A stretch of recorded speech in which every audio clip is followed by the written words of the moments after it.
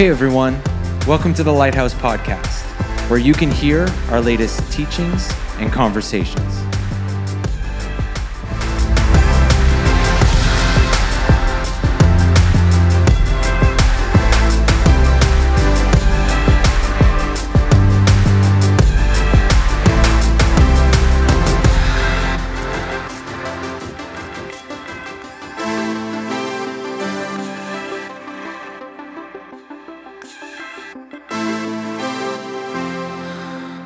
This is week 6 and the final week of our series, Your Grandparents Weren't Crazy, and it's been a lot of fun, this series.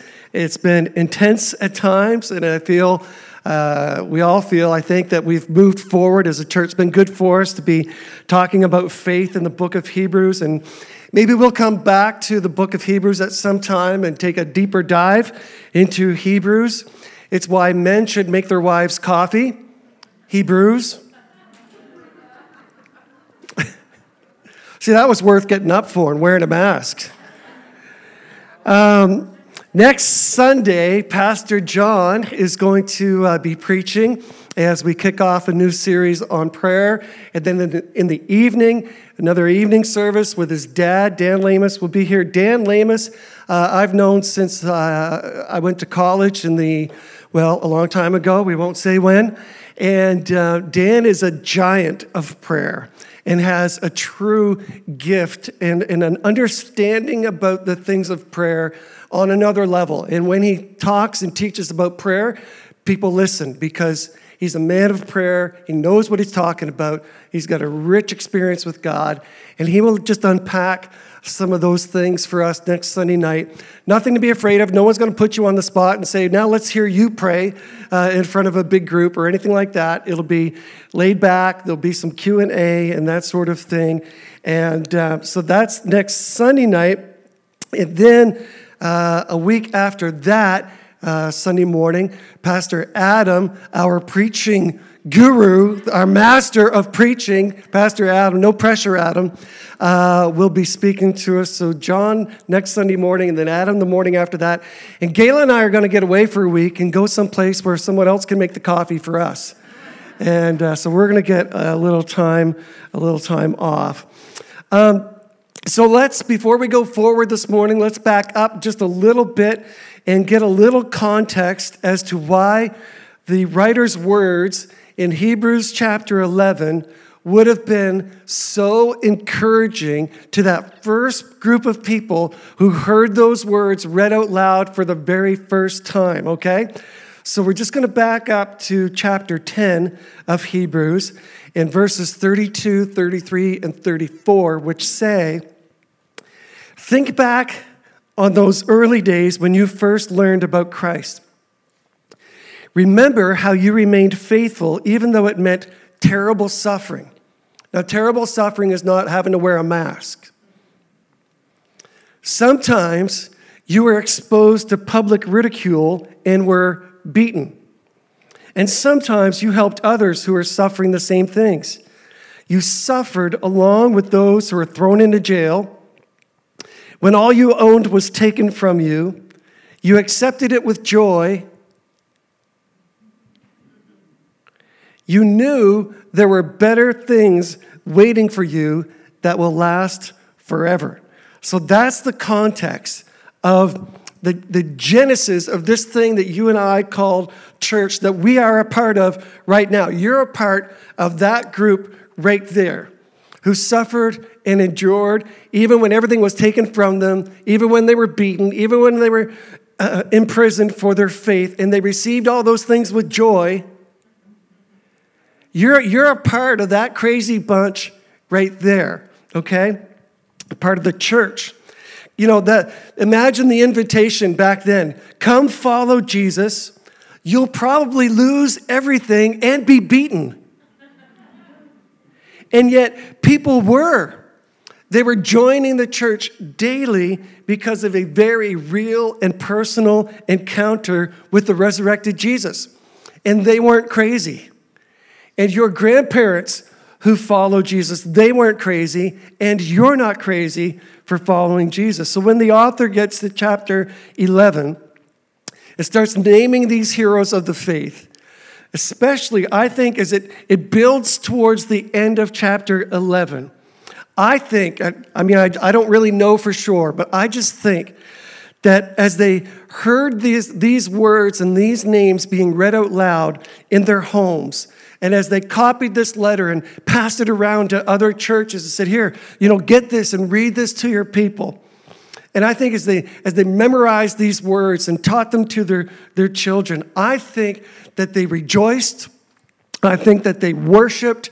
I think that they celebrated. I think the repetition of these very real names, as the writer started to name real people from their history who followed God by faith through anything and through everything. I just think as they read those names that people just had to find that so encouraging that this is who we're a part of. And those people weren't crazy and we're not crazy. And we're going to keep on following Jesus even if they make us wear a mask to church. We're gonna go to church and we're just gonna get through it, okay? And so you're not crazy this morning. Okay, let's get into today's text. It is a crazy, crazy good piece of scripture. Are you ready? This side. It's always this side. Hebrews 11, verse 31. It was by faith that Rahab the prostitute was not destroyed with the people in her city who refused to obey God, for she had given a friendly welcome to the spies. How much more do I need to say? It would take too long to recount the stories of the faith of Gideon, Barak, Samson, Jephthah, David, Samuel, and all the prophets. By faith, these people overthrew kingdoms, ruled with justice, and received what God had promised them. They shut the mouths of lions. They quenched the flames of fire, escaped death by the edge of the sword. Their weakness was turned to strength. They became strong in battle and put whole armies to flight. Women received their loved ones back again from death, but others were tortured, refusing to turn from God in order to be set free. They placed their hope in a better life after the resurrection. Some were jeered at, and their backs were cut open with whips. Others were chained in prisons. Some died by stoning. Some were sawed in half. And yeah, don't worry about your little mask. Okay? And others were killed with the sword. Some went about wearing skins of sheep and goats, destitute and oppressed and mistreated. They were too good for this world, wandering over deserts and mountains, hiding in caves and holes in the ground. All these people earned a good reputation because of their faith. Yet none of them received all that God had promised, for God had something better in mind for us, so that they could not reach perfection without us. Chapter 12, verse 1. Therefore, since we are surrounded by such a huge crowd of witnesses to the life of faith, let us strip off every weight that slows us down, especially the sin that so easily trips us up. And let us run with endurance the race that God has set before us. We do this by keeping our eyes on Jesus, the champion who initiates and perfects our faith. Because of the joy awaiting him, he endured the cross, disregarding its shame. And now he is seated in the place of honor beside God's throne. Think of all the hostility he endured from sinful people. Then you won't become weary and give up. Is that not good? That is good. From Abel to Rahab, from creation to prostitution. Hello? Hebrews chapter 11 begins with Abel. From Abel, that's the garden. From Abel to Rahab, from creation to prostitution. And you can bet that there were days earlier in Rahab's life when no one would have predicted that she would one day be written into God's word as one of the heroes of our faith. No one would have said to her, God's really going to use you someday. Right? It wouldn't have happened. A great reminder this morning. Your life is not defined by your lowest moments or your worst decisions. That was so weak. It's like, pitter, pat. Oh, that was good. Your life is not defined by your lowest moments or your worst decisions. Your past and your regrets do not determine your value. And that's good news. That's good news. So, Scripture makes no attempt to cover up Rahab, pun intended. She's not remembered as Rahab the informant or Rahab the hider of spies. Scripture wants you to know that she is Rahab the prostitute, because these writers, inspired by the Holy Spirit of God, want you to know and remember that God can and God does use anybody. He can redeem, He can restore, He can rebuild anyone and any life, and there is no situation that is beyond the reach of God's amazing grace. Isn't that great? Imagine you're in a room and someone says, we have a new letter.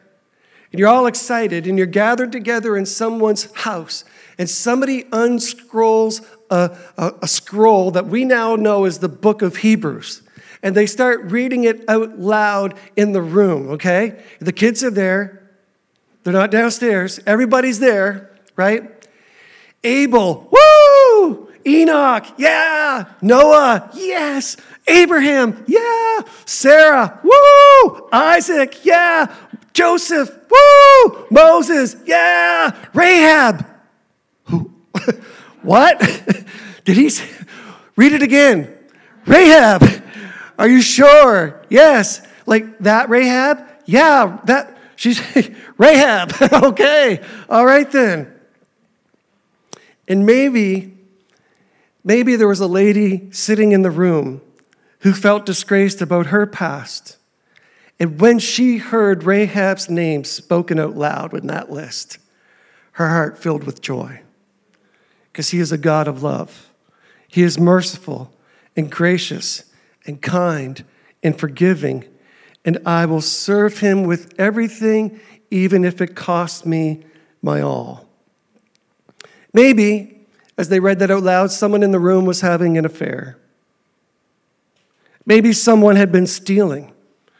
Maybe there was someone there with a wayward child, and they cheered more in their heart for Rahab than they did for Abraham, because they could relate with Rahab.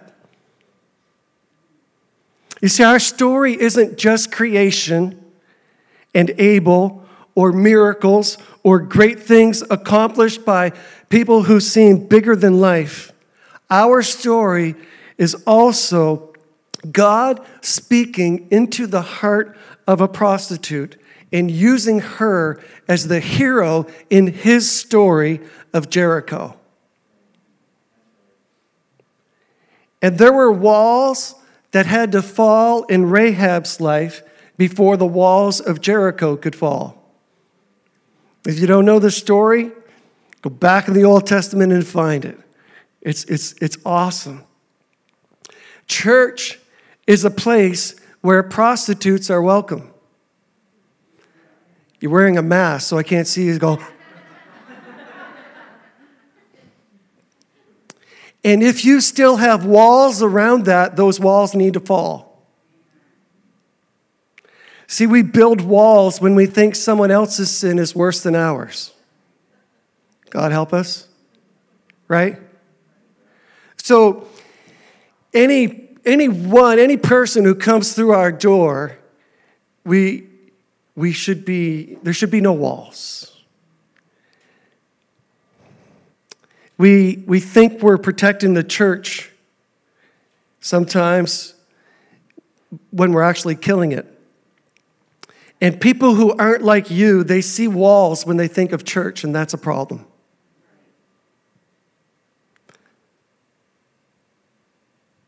For the sake of time, we won't go back and read 32 to 38 again, but there are it's split right in half. There are two groups of heroes between 32 and 38. The first group, I will serve God even if I die. And the second group, I will serve God while I die. There's two different groups there. And the first group saw like tremendous, phenomenal, incredible miracles, and God saved them. And the second group didn't. And God was with them.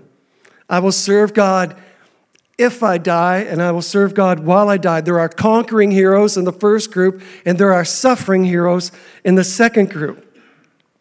And the list of people, if you studied each of these names, you would see and learn that you can be less than perfect, you can goof up big time, you can even have a major moral collapse, and God will still defeat your enemies. Or you can be a saint and be burned at the stake for your faith. Well, isn't that good news? The goof-ups get the miracles, and the saints get sawed in half. Well, isn't that just wonderful? It isn't that life. I'd like to know how many times in my years of ministry that someone has come to me and said, what am I doing wrong? Like I just feel like I'm doing everything that I should and everything I'm supposed to and everything God's asking, but I'm not getting the results. I'm not seeing the results. What am I doing wrong? Because it feels that way sometimes, doesn't it? If we're honest this morning, we'd say that sometimes it feels as though you are being more faithful than God. I'll be honest, you're in church. And you felt like, I'm doing everything right. It would be good, hello, if you would do your part. Like, this is how this thing's supposed to work here. Hello. I'm doing everything right. Let's go here. Let's get some answers. But behavior is not a predictor of reward in faith. Say it again. Behavior is not a predictor of reward in faith. It is with my dog. You're a good girl. Do you want a treat? You've done nothing. Do you want a treat? You've been laying there all day. Do you want a treat? Right? It's not with God, but it is with my dog. Because with God, we simply don't understand reward in his economy. And we just don't see the big picture. What you see is like watching a baseball game through a hole in a fence. You do not see the big picture. We don't see what God is up to in our lives. Now, like your reward, you don't get to choose what it is. Your reward for being faithful might be that you get to wait a little longer, and you don't see that as reward. Right? Like you think, I'm already patient enough. I don't need to be more patient. But your reward might be that you get to wait a little longer. Your character as you wait and pray and trust God when there are no answers, that might be the gift that someone else is watching. Maybe your grandkids are watching that. That might be the thing. Your character as you wait might be the thing that leads your grandkids or someone else to Jesus, and you don't see it now, but it's big and it's beautiful and it's more valuable than any earthly reward.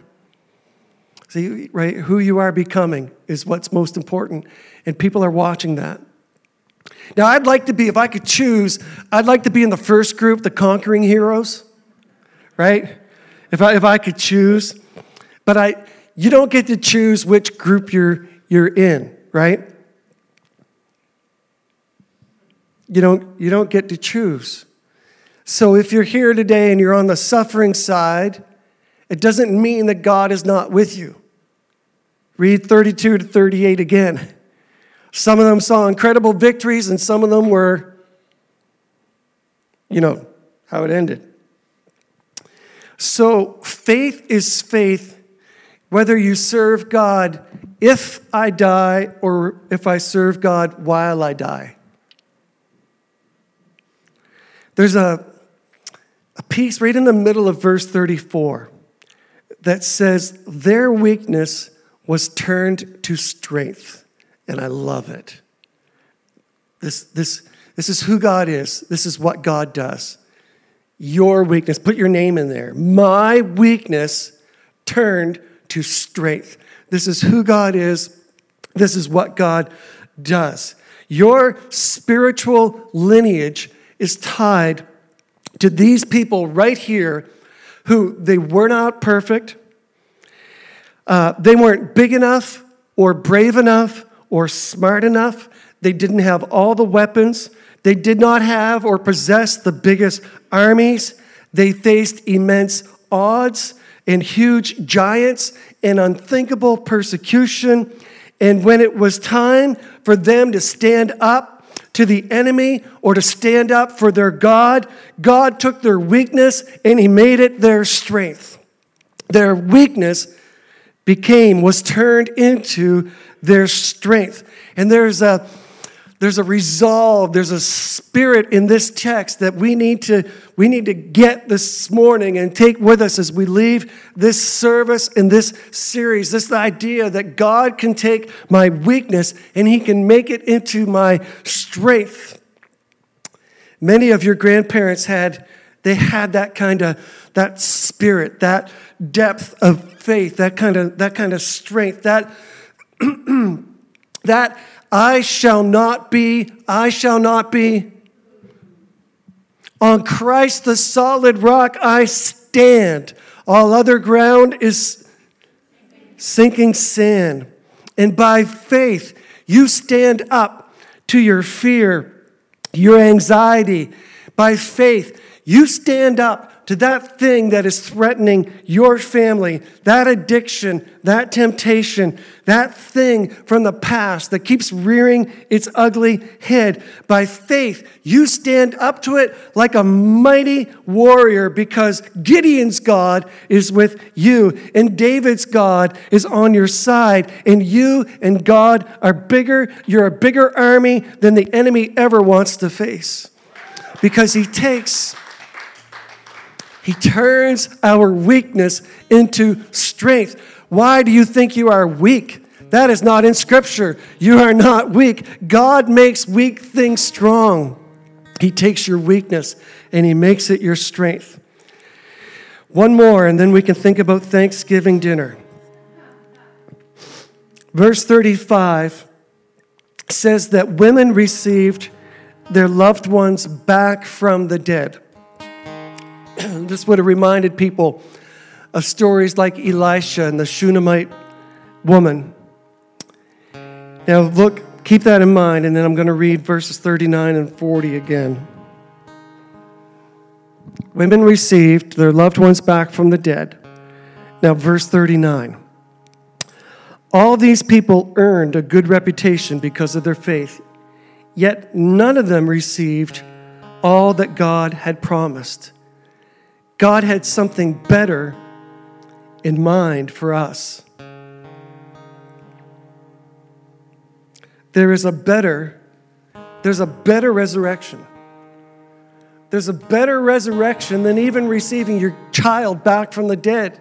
It's hard to believe. There's something better than standing in the furnace like Shadrach and Meshach and their brother Abednego. And not being burned. The writer says it's good. All those things that God did was good, but there's a better resurrection that's coming. Better than closing the mouths of lions or surviving a great flood. And Hebrews encourages you and me today to keep looking forward, to keep our eyes on Jesus. I read that this morning and I thought, literally, as I read this text in the beginning of this sermon, I thought to myself, I've got to keep my eyes less on watching the news and more on Jesus. That ran through my mind. To keep looking ahead, there's a better resurrection coming. Don't forget that this mess is temporary. This place is not your home. God has something better. You're going to see your loved ones again. You're going to a place where there's no more pain and no more tears. And one of these days, you and I will breathe our last of this earth's oxygen.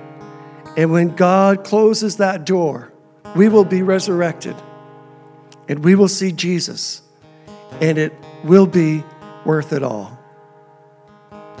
Let's pray.